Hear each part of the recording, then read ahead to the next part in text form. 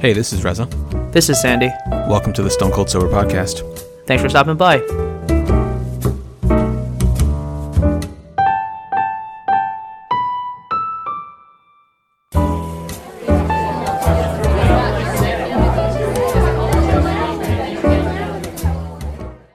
Hello and welcome to the 253rd episode of the Stone Cold Sober Podcast.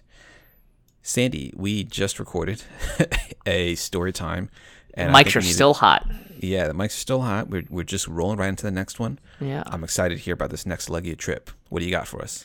So we flew from Berlin to London, and it was a later in the day flight. So we got breakfast at this place called Silo in Berlin. If you ever find yourself in Berlin, Silo's a great spot for breakfast. I've never been to Germany. I gotta go. Yeah, it's English friendly, so not too bad. We fly into Heathrow, and I don't know if you know how far Heathrow is from London proper, but it's a ways away. Yeah, I do know. It sucks. Yeah, so we took, we took a train that ended up taking about, an hour to get us from Heathrow to Victoria Station. And we got on the underground or the tube, and it was just like bumbling stop after stop after stop. And I felt like we lost our minds because we were so tired from the traveling. And then, it's not like people really talk on the underground. It's not, Yeah. There was an Asian couple that was like the woman was really loud and everyone kept looking at her. I was like, I'm not going to be that person. I just can't be that person. But we met our Airbnb host, or a friend of the host, at the Victoria rail station. He thought we were coming through the rail station. I said, no, we're coming from the underground station. So you can imagine the miscommunication there, adding a little bit more stress. But he walked us to this really tiny Airbnb, smallest Airbnb we've ever stayed in, but we'll call it cozy to be nice. But the first night we got fish and chips at a pub right across the street. And that was why not? Because why not, right? It was also, we didn't want to travel far for dinner. We also just wanted to eat, get food in ourselves, really quickly. So we did that the first night. Then we went to bed because the next day we bought this thing called the London Pass, which is a great thing. I don't know if you've ever done this before. The London Pass. I can't remember what we did, to be honest. So the London Pass is this all-encompassing ticket where if you spend you get it's probably £100 and some pounds per person. Okay, no, that's definitely not what we did then. Okay. Say that immediately. Yeah, it's £100 and some pounds per person, but it covers your entrance into all the things. Yeah. So we did that. We because we wanted to go into the Tower of London. We wanted to go into St. Paul's Cathedral. We want to do Westminster Abbey. We want to do all, Churchill's War Rooms, all these things. And it was just nice that, Kensington Palace. And by paying beforehand, you basically got to skip the lines most of the time, but you certainly didn't have to pay again for the ticket. Yeah. And so we basically got up just about value, which I'm fine with, knowing that the value that we had gotten for the ticket was less than what we would have paid at the door. So okay.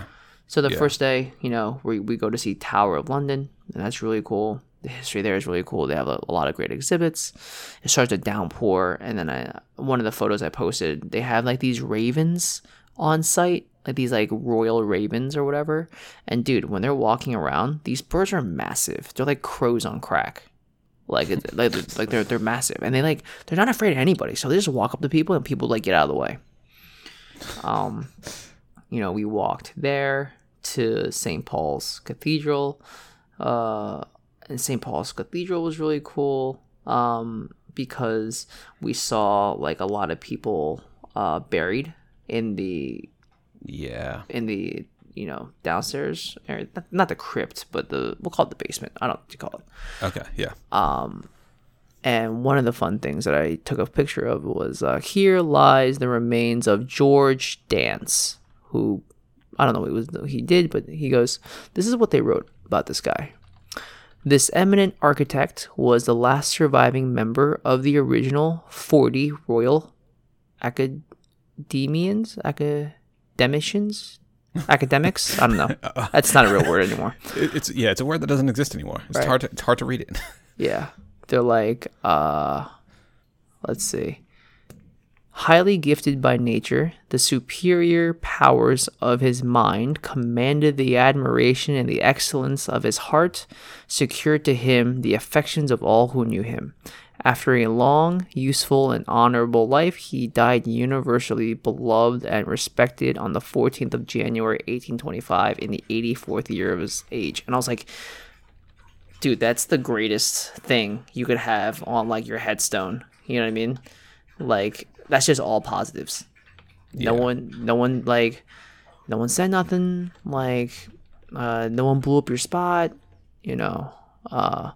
But it was cool. So like walking from St. Peter's or St. Paul's Cathedral across the Millennium Bridge towards the Tate Modern, we did our first high tea at Obliques, and that's an amazing place to do high tea. I don't know if you've ever done high tea before. No, I haven't. We got to do high tea. I think Elena would love high tea. I think you would love high tea. It's just like you pick your tea, black teas, green teas, whatever. And then there's sandwiches, scones, desserts. And at Obliques, it's on the 32nd floor of the Shard, that really tall, like jagged glass building. Yeah. And the way they do it, it's bottomless. So not only is the tea bottomless, but if you, like the four of us, like really put some damage down, they'd be like, yeah, just keep asking for more scones or more desserts, and we'll just happily give it to you. Right. You get 2 hours to eat as much as you want. That's awesome. Yeah. So you're really just kicking it, huh? Just kicking it, man. You know, the next day we got. So the big thing that I learned was we don't need to do breakfast. Like, I don't need to make breakfast and lunch reservations for us. I think what we found was we like to just get coffee and like scones or coffee and croissants or whatever, like pastries for breakfast. We can always do like a grab and go, like Pret sandwich or whatever sandwich, or some like a quick grab and go, and then just have dinner reservations. You know, in London I had breakfast reservations, lunch reservations, high tea reservations, dinner reservations, and it's like there's too much food. It's just too much food. And it's too much time spent eating when we might want to be doing other things. Right. What else? The next day we got breakfast at this place called the Wolseley, which is like a classic like English spot. I thought the food was great. We ended up going to Buckingham Palace. We saw the changing of the guard. And then walked By accident? By accident. Okay, I thought I saw that on your Instagram. Yeah, Or by Carolyn's accident. Instagram, I can't remember. I just didn't know when it stumbled happened, across. and we had like our own walking tour. So like when we walked through Buckingham Palace, we're like, oh, this is about to happen in 20 minutes. So we caught a little bit of it. We walked from there to Westminster Abbey. Westminster Abbey was a really cool spot because we got to walk on the graves of like Charles Darwin.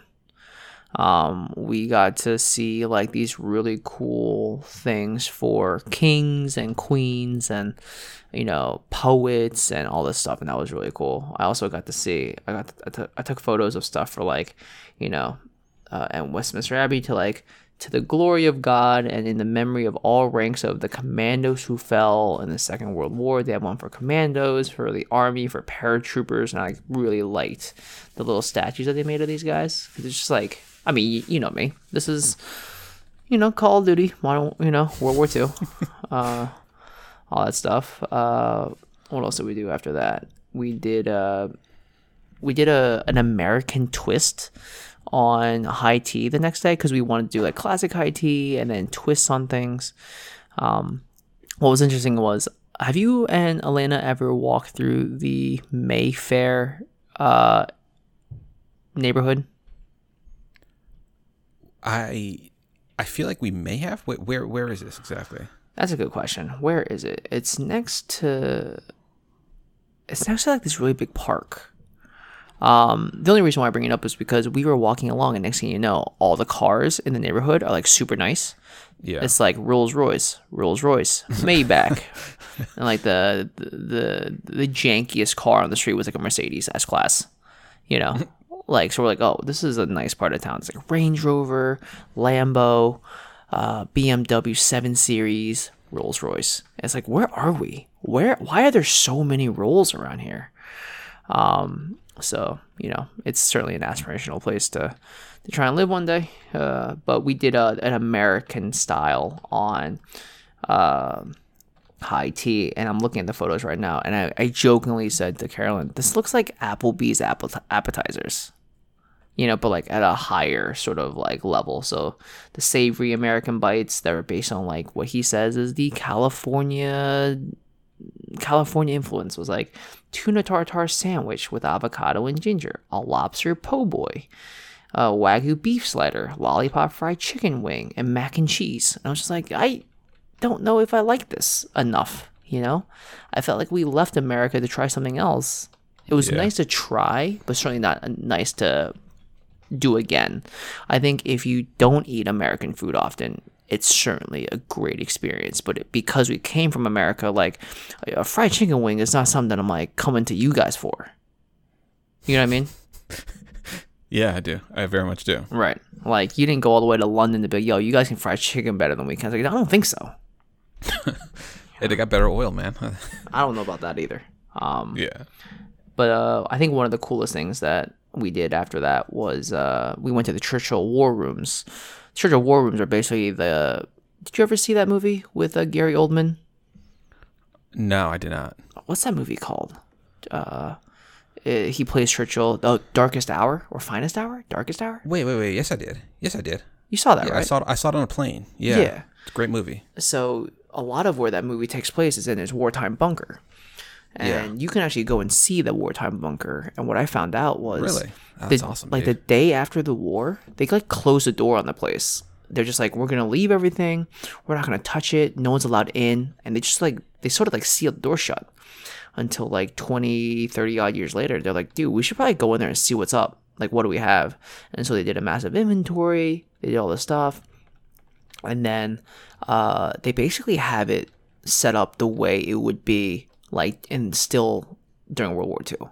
So you see the maps everywhere. You see like the yarn that are like tied to push pins that show like the front in different theaters. They have like the phones that they still use. They had like how their bedrooms, like these tiny bedrooms for these like 4-star generals, and also for Churchill and his wife, how they're set up, how the cooks set up their stuff. It's like it's amazing.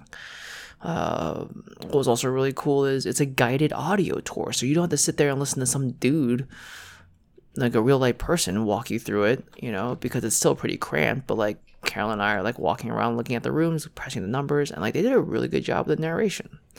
And so me, World War II buff that I am, was definitely one of the highlights of London.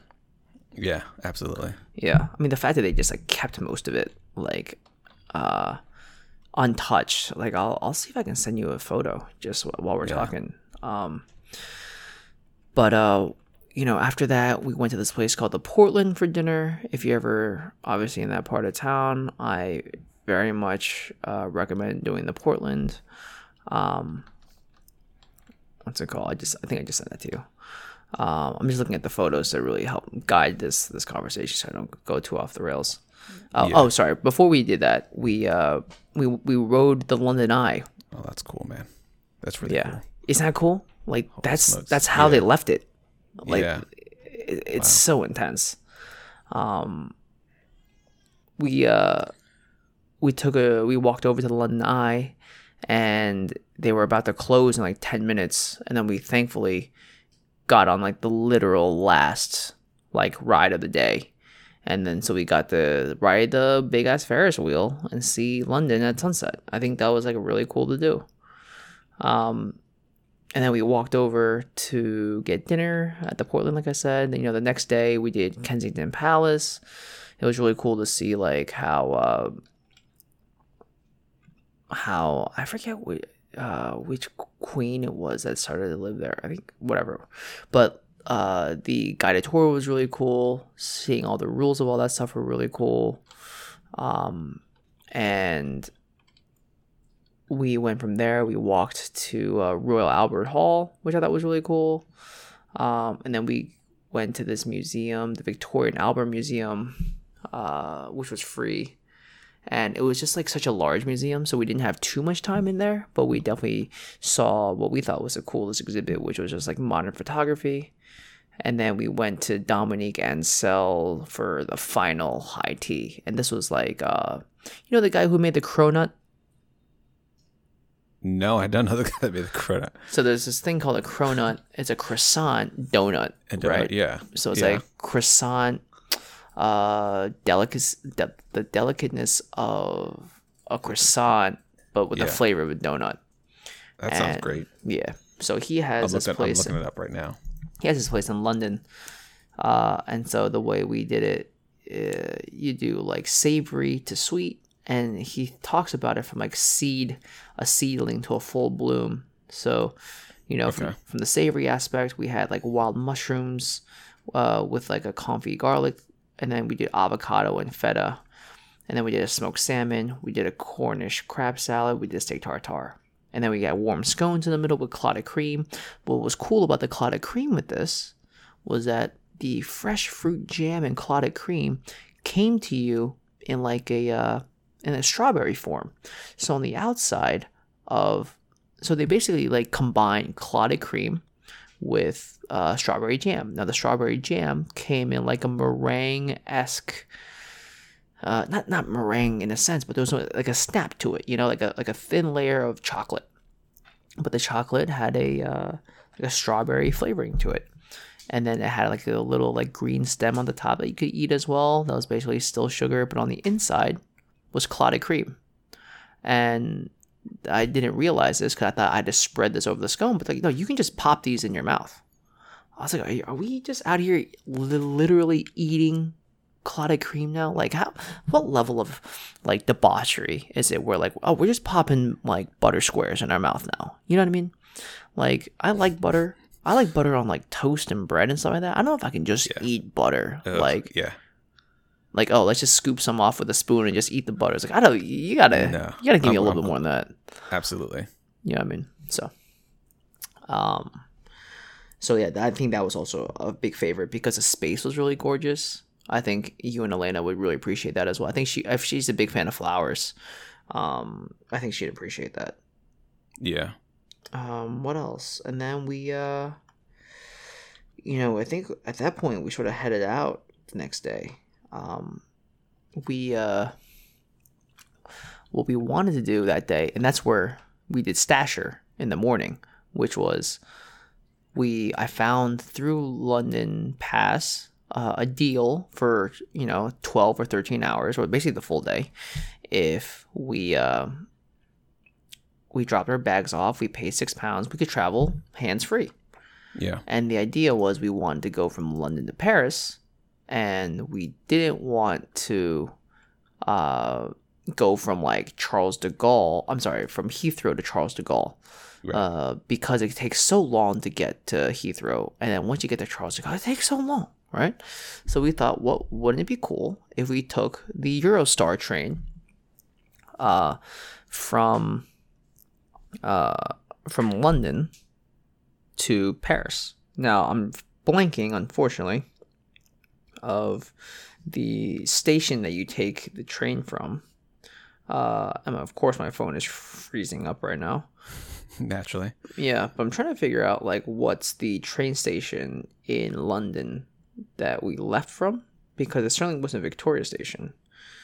And as I quickly look this up, I don't think I'm able to find it in time.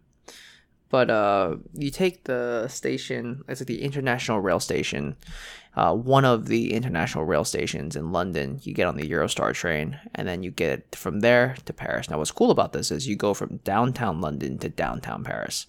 Gare du Nord or Gare de l'Est, like North Station or East Station. And it's infinitely better than getting to Charles de Gaulle, because you're still you're in Paris, right? You might not be close to where you need to be in Paris, but at least you're in the city. Right. So you've certainly wiped out one thing that you don't need.